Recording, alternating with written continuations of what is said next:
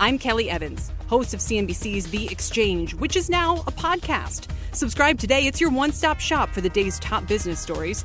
Plus, listen in for lots of original reporting, in-depth conversation, and some of the best of CNBC's award-winning investigative work. Subscribe to The Exchange for free, and you can always catch The Exchange live weekdays at 1 p.m. Eastern only on CNBC. See you then. My mission is simple, to make you money. I'm here to level the playing field for all investors. There's always a bull market somewhere, and I promise to help you find it. Mad Money starts now.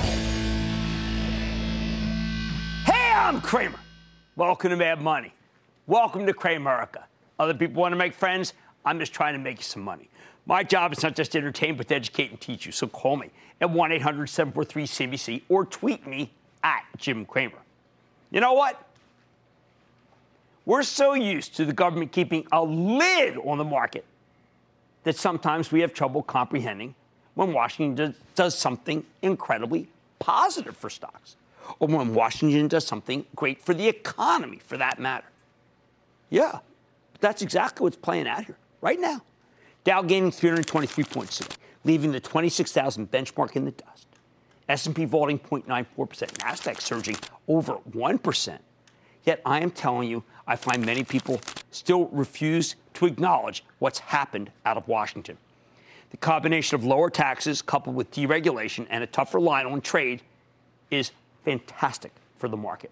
Throw in a booming global economy, and it is a beautiful thing to behold.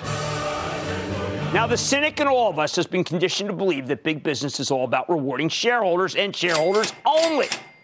So the moment we give companies money by cutting their federal taxes, they're just going to hand over checks, mostly to people who are already incredibly wealthy.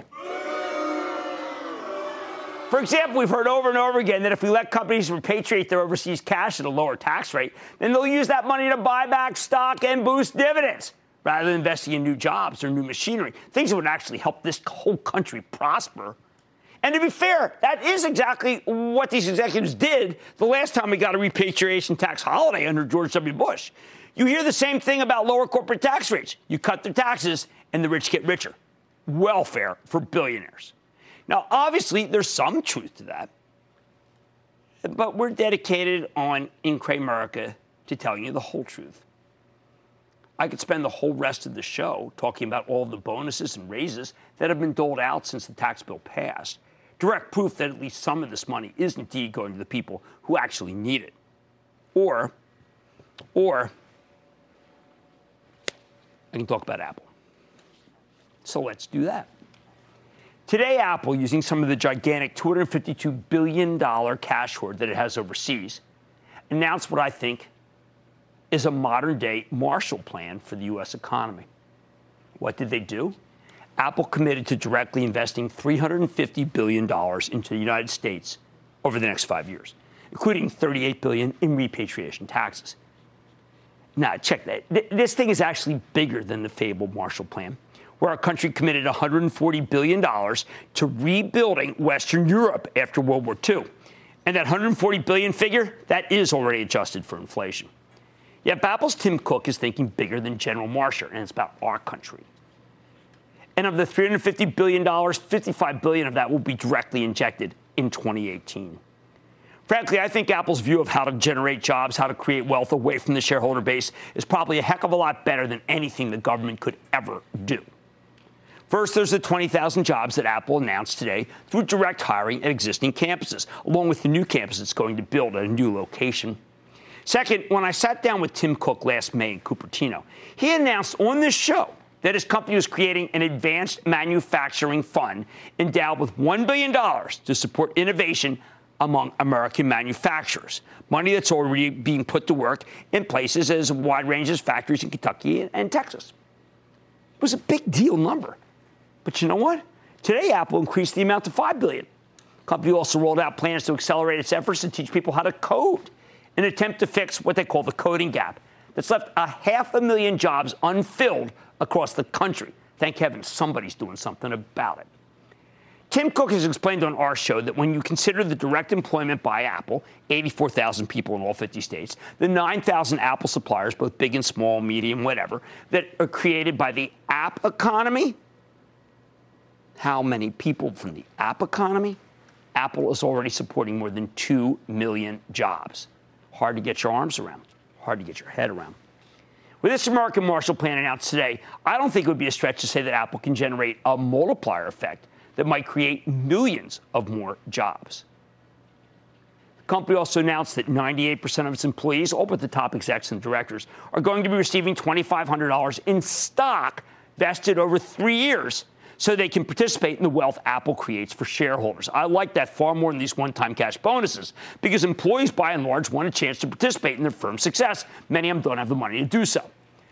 Now, I am sure the cynics out there, which includes pretty much everybody these days, will say that in the end, the biggest winners will still be the shareholders themselves, not the stakeholders or the customers, the 2 million app jobs, whatever. The shareholders will benefit from an expanded buyback and a bigger dividend. There's no denying that. But I say, hey, what's stopping you from owning a couple of shares of this $920 billion company with $179 stock? Oh, unless you say, well, who can afford that? I can only tell you that I've been recommending this stock since it was at $5. So don't you look at me. Cook talked today about how Apple is a success story that could only have happened in America, and we are proud to build our long history of support for the U.S. economy. Now, I had the chance to speak to Tim personally this afternoon, and he stressed to me that the need for Apple to be the best corporate citizen imaginable is paramount. He pointed out that the new jobs will be the kind that can last. They won't be outmoded by technology because they're technology jobs, including the $10 billion he's committed to expanding capital expenditures for data centers, like the one he broke ground in Reno, Nevada when he was talking to me. He emphasized that he's done his best to ensure that everyone Apple touches does better with this newfound money. And that's what made me think of the Marshall Plan. Cook told me something else today that crystallizes what is happening in the stock market and in the economy. He said that while some of these efforts were indeed in the works, Washington enabled most of this job-creating plan to occur by changing the tax code to allow companies to return capital to all stakeholders, a series of reforms that Tim has championed for quite a long time. Now, initially, the market couldn't figure out what the heck Apple was really doing today. It's pretty strange. It's like Wile E. Coyote over the cliff. Wall Street doesn't necessarily embrace the idea of being a good corporate citizen. In fact, this stock actually spent most of the day down on the usual call by some analysts that you had to trade, not own Apple. That's been real good, right? Because of lackluster iPhone sales. Where have I heard that? Like 10 times? Oh, no, there's no iPhone 9. That's just an X. Anyway, it was something that was directly opposed to what Morgan Stanley's Katie Huberty told her Salesforce today. Oh, by the way, Huberty's been right as rain about how the company's really doing. I fall back and say, you should own Apple. Don't trade it. It was only after people put pen to paper and realized how much money would be left for shareholders after Apple's modern-day Marshall Plan was announced that the stock really took off, soaring almost $3, helping lead a second leg of what had already been a supercharged session. The first part of the liftoff was led by industrials. Thank you, Boeing, up another 15 points. The semiconductors, goosed by stellar numbers from ASML Holdings, the capital equipment company that makes the machines to make semis. United Health, a second-day move off of earnings, and IBM, courtesy of an upgrade, well, I could call it a double upgrade, sell to buy, on the eve of the company's report at Barclays. All of this is made more remarkable by the fact that it came after a brutal reversal day where many stocks opened at their highs and then tumbled down, giving up all of their gains and then some before a feeble rally lifted shares late in the day. These kinds of affairs have, in the past, tended to lead to multiple down days, but not in this market. This market's back in beast mode. Let's go back to my initial point, though. Love him or hate him, Donald Trump has created an atmosphere that encourages companies like Apple to invest in our country. If the collateral damage from this tax cut is that shareholders, including the rich ones, also make a lot more money, I am not going to cry about that. Sure, I'm using Apple as a metaphor for what Apple has given us. For what Washington has given us, I'm sorry. Yes, Apple's just one company, and we don't know how many others will follow suit. But it's a heck of a lot more than anyone expected. The bottom line, whatever you think of the president, part of his agenda is working. If Apple turns out to be the tip of the iceberg, then this already strong economy could get even stronger. And And frankly, I don't know about you, I'd rather have Tim Cook deciding what to do with this cash than anyone in the Capitol. John in Indiana. John. Hey, Jim. Love your show. Thank you. Here's my question. Is AT&T a good buy? Here are my thoughts. Net neutrality is now gone. Corporate taxes have been cut. And its dividend payout is over 5%. What do you think? I totally agree with you. I think it's a terrific time to be AT&T. And I think that your idea is makes a lot of sense at a 5.4% yield. So, yes, I agree with you. How about Brett in Florida, please? Brett. How you doing, Jim? Booyah. Booyah. Go Eagles. You bet. Long-time follower. My stock is Juniper. We haven't heard from you for a while on that one. I think Today Juniper's fine. I don't think there's going to be a lot of see, the problem with Juniper is that the service providers aren't spending as much as they used to. That's why I preferred the hybrid of Cisco, where you get service providers, but also all the great software companies that Chuck Robbins has put in that makes it so it's much more highly valued. How about Jude in Washington? Jude. Hey, booyah, Mr. Cramer. Booyah. Greetings from rainy Seattle, West Coast, Washington. Well, what can you do? All righty. Okay, so first of all, a huge thank you for doing this awesome show for so many years. And you're very funny and smart. It's an amazing combination. Thank you very much. I've been at it for a little bit now. What's up? You have. Okay, so my stock is Entercom Communications, symbol ETM, which you introduced me to last year before the complicated deal with CBS took place. And it's been seesawing the last roughly 4 months between a price of $10.50 and $12.50.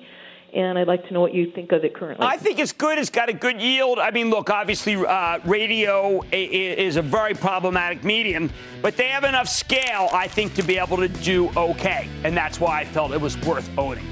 Sure, Trump has created an atmosphere for companies to rebuild our country, but Apple took it to the next level. Tim Cook, thank you for using your ingenuity to do a lot more for this country than the government could. Well, Mad Money tonight. How did big banks score on their quarterly report cards? I'm offering up a recap of where we stand with the major players. Then I'm revealing the new wild card in this market and explaining how it's playing out in spectacular fashion. And Sharif Suki is considered an energy oracle. What does he have to say about the sector these days? I've got the exclusive, so stick with Cramer. Don't miss a second of Mad Money. Follow @Jim Cramer on Twitter. Have a question? Tweet Cramer. #MadTweets. Send Jim an email to madmoney@cnbc.com or give us a call at 1-800-743-CNBC. Miss something? Head to madmoney.cnbc.com.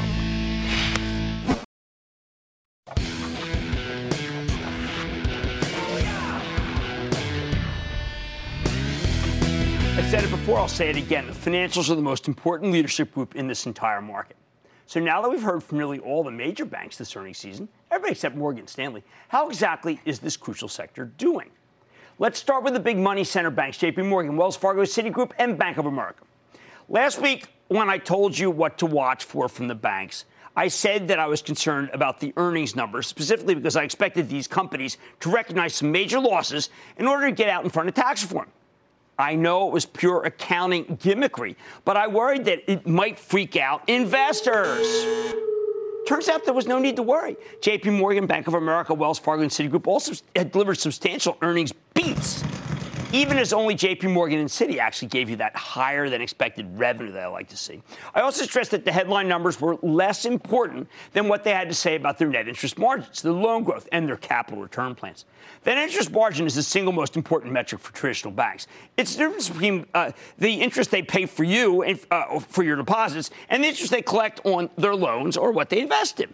Lately, there's been some concern here because of the flattening yield curve, but the numbers are based on that difference between the deposit rates and the bank, so look, they're pretty good. JP Morgan saw their net interest margin increase by 5 basis points from the previous quarter to 2.42%. It's better than analysts expected. Bank of America saw a 3 basis point increase from the previous quarter, up to 2.39. Citigroup, on the other hand, saw a 9 basis point decline, down to 2.63%. Wells Fargo experienced a 2 basis point decline to 2.84%, although it's still a lot higher than the other big banks, and that's fabulous news in a Fed tightening cycle, which is probably why the stock's going up. What about loan growth? While the net interest margin may be the single most important line for most of the banks themselves, loan growth is the most important indicator of the broader economy. Commerce runs on lending. You get more of it, it leads to a dramatic expansion in economic activity. How did they do? JP Morgan saw a 1.7% increase in consumer average loan balances versus a year ago. But more importantly, their commercial average loan balances increased by 7%. Even better, their commercial and industrial loans, so crucial, was up 6%. Commercial real estate loans were up 9%. Hey, those are all healthy numbers. Wells Fargo, on the other hand, saw its average commercial and industrial loans increase by less than 1% versus last year. Total average commercial loans actually decreased marginally. Citigroup, total loans up 5% versus the same time last year. Very good. Bank of America was okay with their total average loans and leases up 4% versus last year. Not great, not too shabby. How about their capital return plans? What do you get from a shareholder? This is the one thing that investors really cared about because with the tax cut and a much easier approach to regulation from President Trump's new Fed chief, Jerome Powell, we can expect some major dividends and, more importantly, larger buybacks, okay? Now, JP Morgan and Citi and Bank of America all said that their approach to dividends and buybacks won't change because of the tax bill. But all four of these companies have been voracious buyers for their own stock, especially Bank of America and Wells Fargo. And if the Fed gives them permission to even increase their repurchase programs, I think they'll do just that. So they have so much capital. So how about I rank them? Okay, I think JP Morgan's quarter was quite positive, especially when they told us that they only expect to pay a 19% tax rate this year, another big win for them, which forced the analysts to immediately raise their earnings estimates. JP Morgan saw solid loan growth, nice deposit growth, and their net interest margins expanding. What is not to like? Well, trading and fixed income maybe, but that shouldn't come as a shock to anybody. How about Bank of America? Even though the stock got hit today after the company reported, I actually thought this was one of the best quarters from anyone in the group. Remember, Bank of America is exactly the kind of financial you want to own in this environment. They have the most rate sensitivity to rising interest rates because they have such a gigantic deposit base. You know, I actually expect them to earn about $3 billion more in the wake of 4 Fed rate hikes, when that's well within reason. Citigroup. This one was always going to be considered noisy because of the big accounting charge they took after the passage of the tax cut. But I think it was a decent quarter. I'd like some more clarity on why their net interest margins keep drifting lower, but Citi's loan growth is encouraging. Wells Fargo, yeah, disappointed, understandably, I guess, given the regulatory cloud over their heads. The company's still in the process of cleaning up its reputation after its big cross-selling scandal. That may be hurting their ability to pull in new customers, hence the declining net interest margin numbers and the shrinking loan balances. The company also saw a big pickup in costs thanks to the litigation expenses. And while I think the whole group is poised to go higher here, Wells, I'm going to call it my least favorite. How about their stocks? Okay, when you're trying to value a bank stock, the key metric is the tangible book value, what the business would be worth if you shut the whole thing down and liquidated the entire company at that moment. On a price-to-book value, JP Morgan and Wells are the most expensive, trading at 2.1 and 2 times book value, respectively. Bank of America, cheaper, 1.85 times its tangible book. Citi's the cheapest, just 1.28 times book. My view, JP Morgan remains best of breed, but as usual, you need to pay up for best of breed. My charitable trust would tell you. You can follow along at actionalertsplus.com. We recently bought it. If you want the best play on rising interest rates, go for Bank of America. And if you're looking for the value in the group, it's Citi. As for Wells, I think it's going to play catch-up to the others because it looks to be out of the woods with the regulators, although I still prefer the others, particularly JP Morgan, for its breadth of its business and its products. But remember, they're all cheap, so it's a bit like splitting hairs. And that's where we stand with the money center banks. Now, let's talk about something that happened today that brought down the group. Let's talk about Goldman Sachs.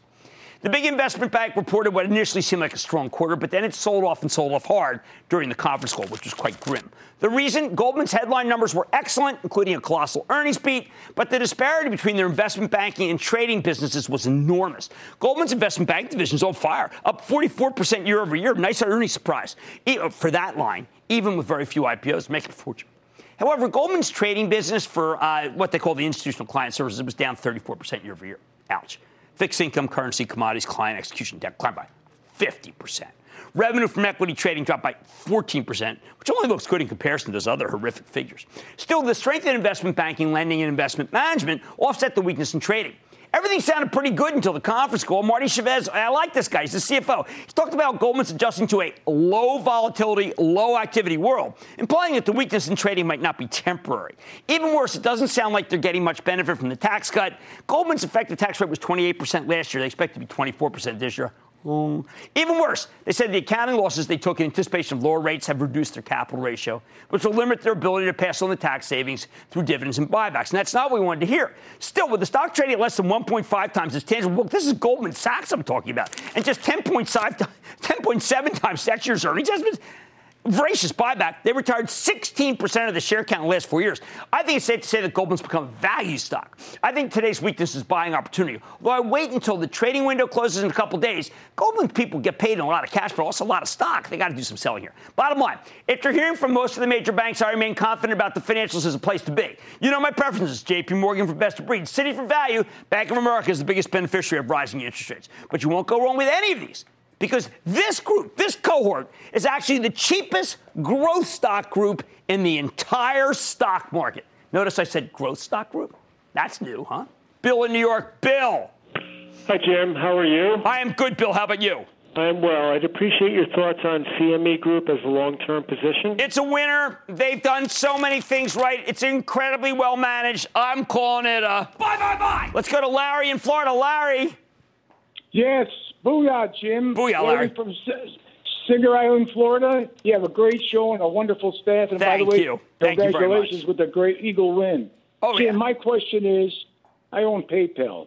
It's been a good stock for me. I'm almost up 100%. Do you think there's any more room to run, number yes, one? Yes, I do. I think the stock can go to 100. Now, that said, I never mind anyone taking a profit. If you're up, almost 100%, you've got some stock that's like your basis. Let's take some of that out. But I think that Dan Schulman is running a company that is running rings around everyone. And they're not even monetizing Venmo yet. Mike in Missouri. Mike. Hey, Cramer, how's it going? I am doing well. How about you? Good, man. Thanks for taking my call. So my question is about the stock Walker & Dunlop. I've had it for a few months, and it's been kind of stagnant, and I want to know if you think I should sell or stay in it for a while. You know, commercial real estate investment services is always going to be CBRE, okay? That's the one that we like. That has been an incredible stock. The symbol is CBG. What a horse. That's the one to go with. Financials are the most important leadership group in this market, and I feel confident about them from what I've heard so far. Much more Mad Money ahead. We spend plenty of time talking about how the tax rate will impact companies, but what about the consumers themselves? I'm breaking it down. Then what's the ultimate tell for the natural gas industry? I'm going to talk with Tellurian founder Sharif Suki about what's ahead for the energy sector. And it's a company that works with the likes of Home Depot, BlackRock, and Coca-Cola, and it has been on a tear over the past year. So is it time to reconsider Splunk, or is it time to buy? I'm sitting down with the CEO, so stick with Cramer.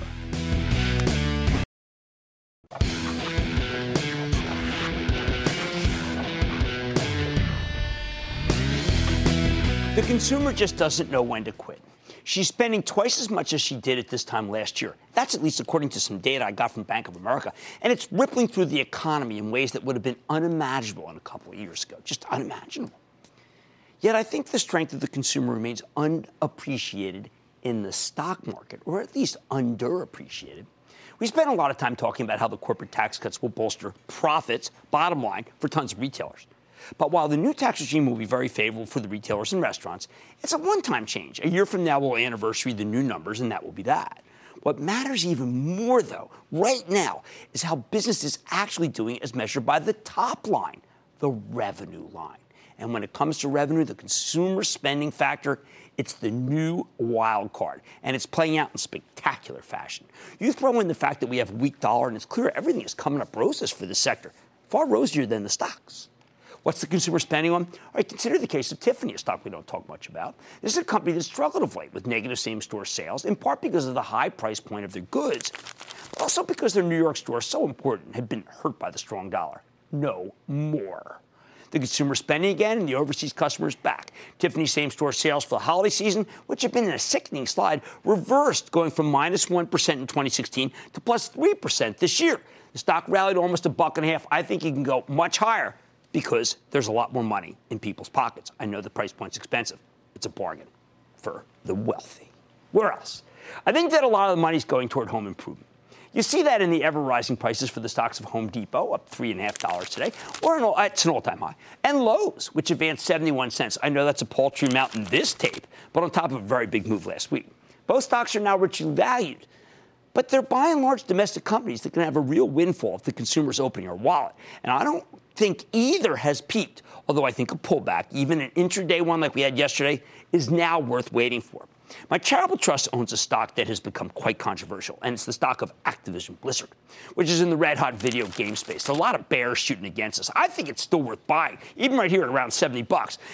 Not only for its strong sales of games, but because of the incredible success that we're seeing already in esports, the success of its games like Overwatch. Activision was a huge winner last year. Maybe that's why the bears are circling. I don't know. It's terrific stock.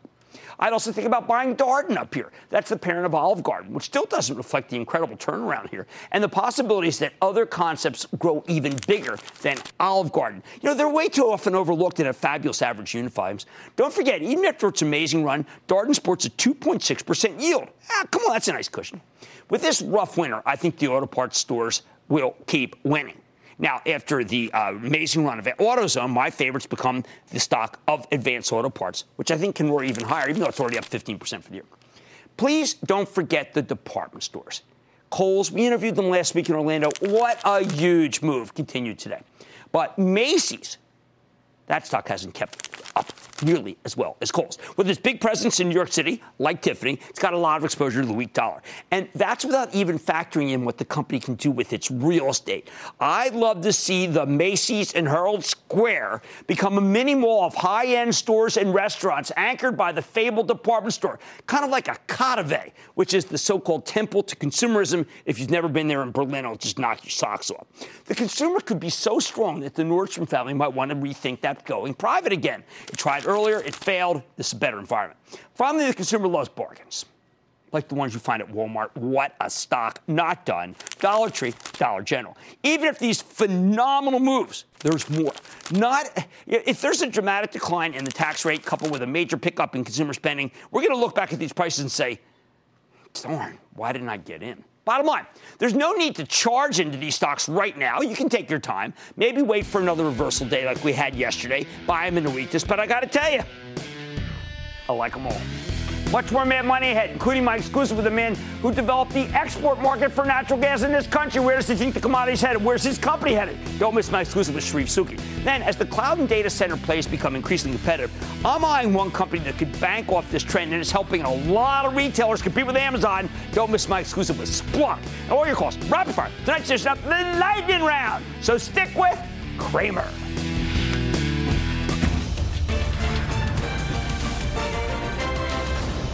Tomorrow, kick off the trading day with Squawk on the Street. Live from Post 9 at the NYSE. The reports are getting longer overall. Yeah, what? Let me delve into page 40. Well, you know, but look, it's the long IBM tax changes. Oh, yeah. I don't know. I mean, on page 72, I'm really looking at why. It all starts at 9 a.m. Eastern.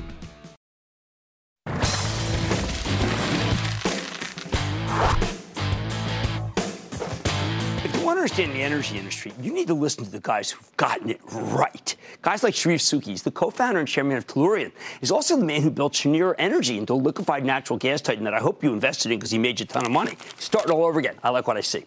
For those of you who don't remember, Tellurian, they're developing liquefied natural gas export terminals like Cheniere.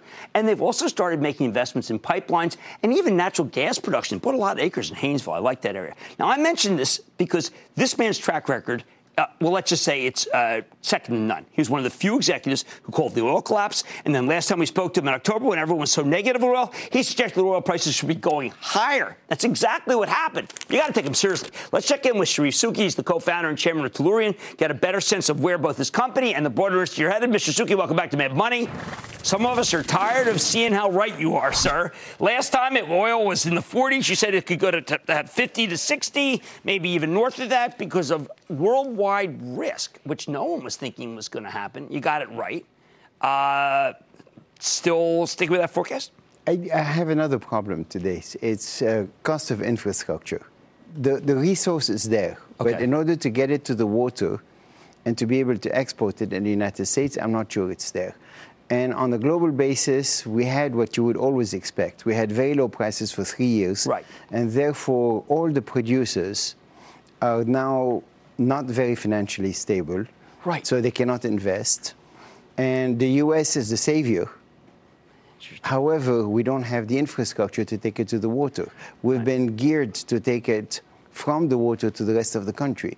And now we have to be able to get it from where it's produced to the water, and that the infrastructure doesn't exist. Okay, well, this is a great way to start talking about building a low-cost global gas business, which is what you're doing. I deal with a lot of companies in the Permian. A lot of natural gas is just being flared. They're just leaving it for nothing. It's the lowest cost in the world. You have a slide here which says other than one country, you're going to be the cheapest. Talk to me about building a low-cost global gas business after you already built one, and whether we need more than one, or we also have Dominion. I mean, we're getting a couple of these now. So the fundamental issue is that wellhead cost today for natural gas, whether it's in the Permian Basin or the Scoop Stack or the Marcellus or the Utica, is always $1.50 or less. Right. And yet Henry Hub is at $3. Okay, so there's a disconnect. Again, the infrastructure. Right. We cannot get it to the market. It's landlocked, but you're going to change that. I think if you want to be in a commodity business, you have to be the low-cost producer, and therefore you have to do all parts of the chain well. Right. Now, this is a chart, Driftwood versus competitors, and it's a gutter that is the lowest, and then you next, which is rather amazing. Now, the thing that I've always been fascinated by is there are people who want to get on the Sharif Suki train. And then I read in December that Saudi Arabia wants to invest in the United States. They want to be involved with low-cost production, and they have found tellurian. How is that going? Well, since we started the effort 2 years ago, it's almost 2 years now. Yeah. It's amazing how time flies. We've done things very methodically. First, make sure you can build it cheap. Right. Second, go cheaper than when you did the first time. Pretty much in line, but this is 5-6 years later. Okay. So we haven't suffered from inflation. So we'll be right around where we were with Sabine Pass. Right. And then go source it properly. And the gas is much cheaper today than it was 5 years ago. Right. So you have to go find it and build the infrastructure to get to it. On that basis, once we've done all this, we are actually looking at the low-cost producer of LNG on a global basis. So people are automatically attracted to us. We've been in contact with 100 or more companies for the last 6 to 9 months. And we now have to herd them all together. And countries. Like, so well, that just, you're a man of the world. You were always had utility companies from all over the globe that were always interested in what you're doing. Do they still need our natural gas? They need natural gas, definitely. We have the cheapest gas in the world, so they need our gas, yes. Now, you're also partnered with General Electric. A lot of people are worried about General Electric, but that's nothing. Your division that you're working with is doing a good job, right?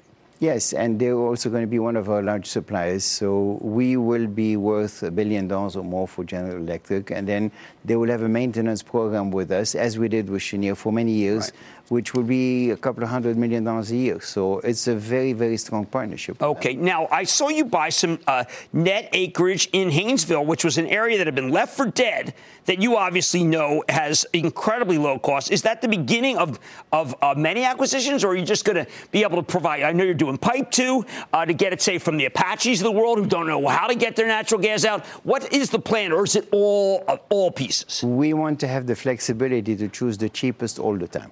Okay. Whether we have to drill for it or simply source it from the Apache likes. How much do we really have in this country, Sri? It never stops. Never stops. And it's amazing. And now we're getting better at producing the natural gas itself. Right. And we are also finding a lot of natural gas which is associated with oil, so the price of gas almost doesn't matter. Right. It's a byproduct. It's a total byproduct. I mean, look at what just happened in the Bakken.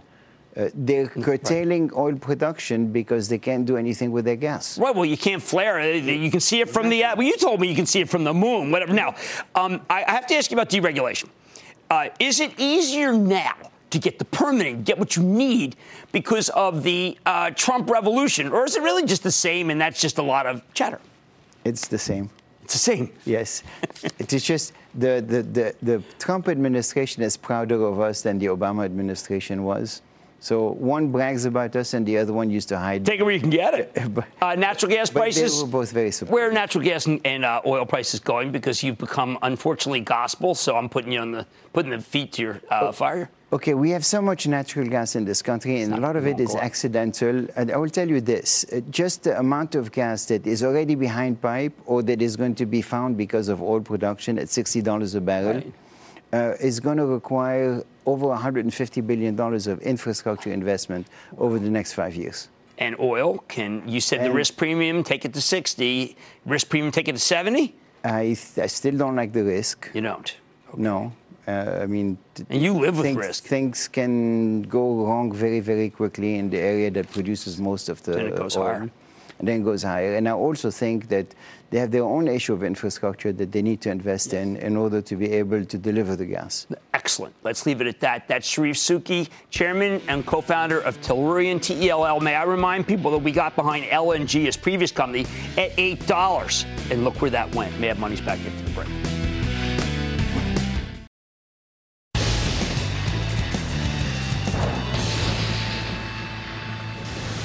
It is time. It's time for the lightning round. And then the lightning round is over. Are you ready, Ski Daddy? Time for the lightning round. Let's start with Vince in Minnesota. Vince. Okay. Vince is up. Well, let's go to Nate, please. Nate, you're up. Hi, Jim. Big Minnesota Viking fan. Booyah to you from Seahawks country. Teach his own, my friend. What's up? I'm looking at a high-yielding REIT. What are your thoughts on Cramer? You know what, Cramer, you can never even tell what they own. And I'm not going to recommend a stock of a company who I do not know what they own. Let's go to back to Vince in Minnesota. Vince. You know, the Vikings are not showing today, is pretty much what I'm saying. If we're going to continue to go to Minnesota, I suggest that we go there for the Super Bowl and not for the NFC Championship. Let's go to Marianne in Florida. Marianne. Let's go to Jim in Englewood Cliffs. Jim. Oh, that's me. Marianne in Florida. Marianne. Hey, Jim. It's Marianne in Florida. Thanks for taking my call. All right, what's up? Booyah to you. Hey, got a question about Intel. Of course, has been in the news with the whole security problems, and now they have a class action lawsuit going on. And I'm wondering, should I just hold on and see what happens? I'm going to tell you this. I'm going to tell you this straight, Marianne. That stuff is nonsense, okay? There was some degradation. It will not even matter. You will not look back. You will not be able to see why that stock went down. I trust Brian Krasanik. He's a good man. If he tells me the problem's solved, the problem is solved. Let's go to Brian in Texas. Brian. Hi, Jim. It's Brian in freezing Plano, Texas. Nice. Could you make me some mad money in Alexon EXC? Exelon, the utility. No, I prefer to make it in Dominion, American Electric Power, which has come down a great deal, or Con Ed, which has also got hammered. Let's go to Craig in New York. Craig. Fox A. Craig, you're up. It's Jim. 21st Century Fox. I think it's fine. I think the stub's going to be worth a lot. I do absolutely prefer Disney. Why not go buy Disney? That's the better. And that, ladies and gentlemen, is the conclusion of the Lightning Round. Lightning Round is sponsored by TD Ameritrade.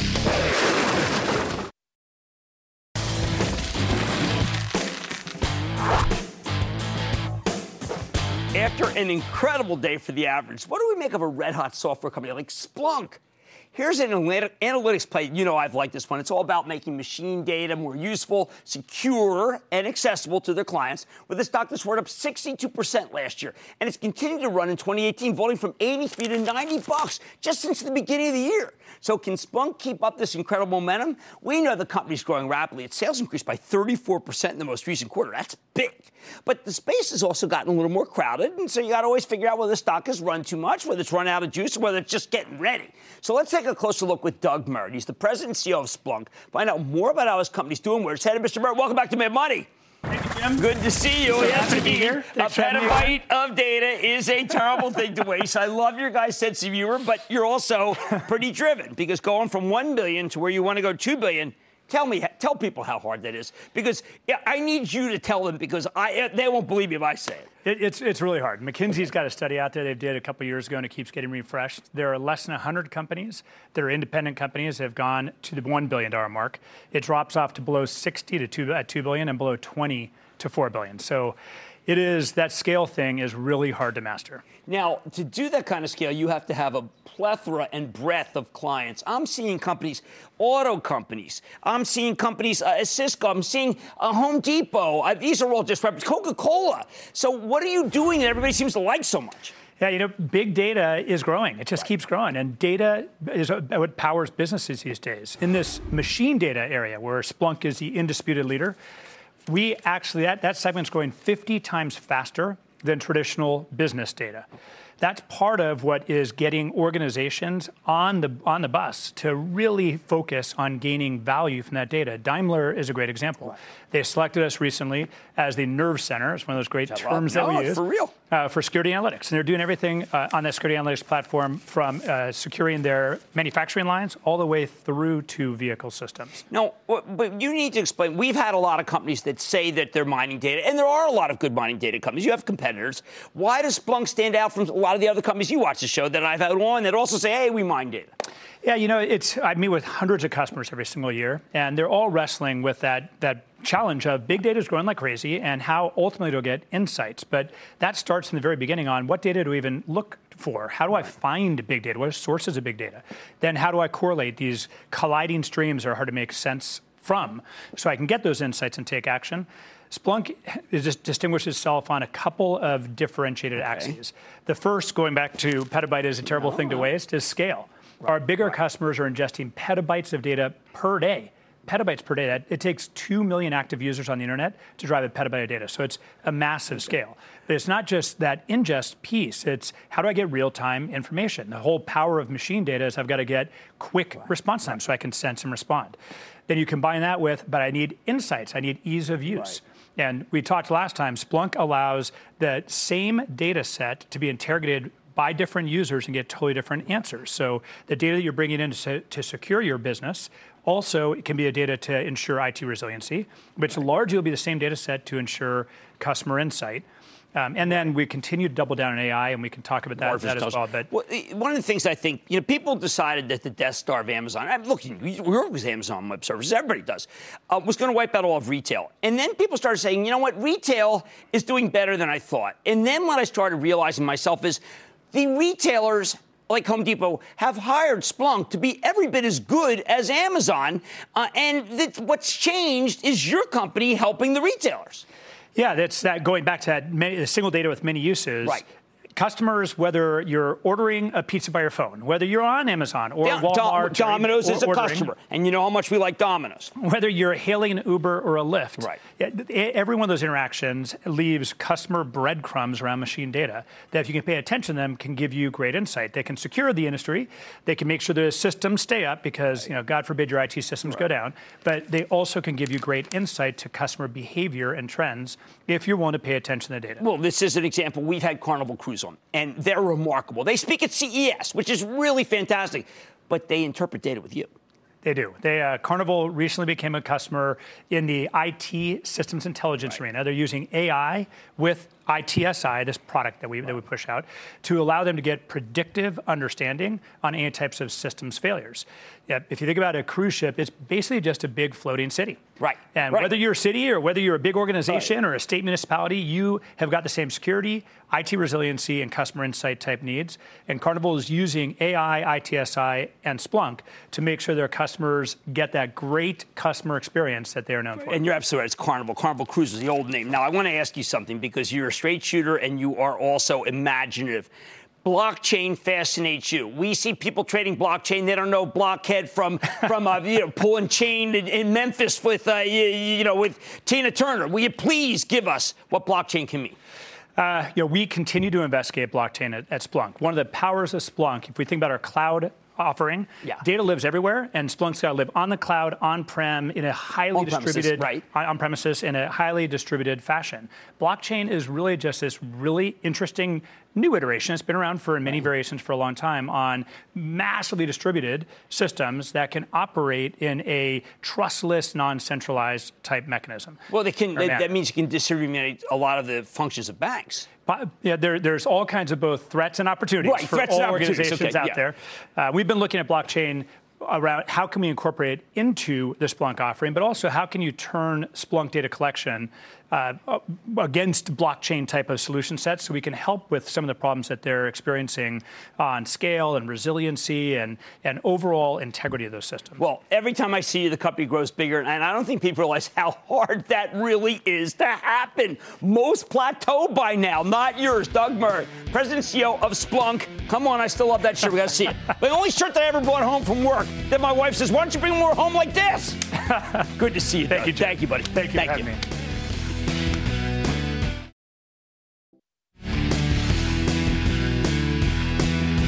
All right, it's earnings season. It's crazy. What can I say? This ASML number actually did play a major role. That's a big semi-capital equipment company. Look at the semiconductors. That was all because of one company's earnings number. Like I said, there's always a bull market somewhere. I promise to find it just for you. Radio Man Money. I'm Jim Cramer. See you tomorrow. I'm Kelly Evans, host of CNBC's The Exchange, which is now a podcast. Subscribe today. It's your one-stop shop for the day's top business stories. Plus, listen in for lots of original reporting, in-depth conversation, and some of the best of CNBC's award-winning investigative work. Subscribe to The Exchange for free, and you can always catch The Exchange live weekdays at 1 p.m. Eastern only on CNBC. See you then.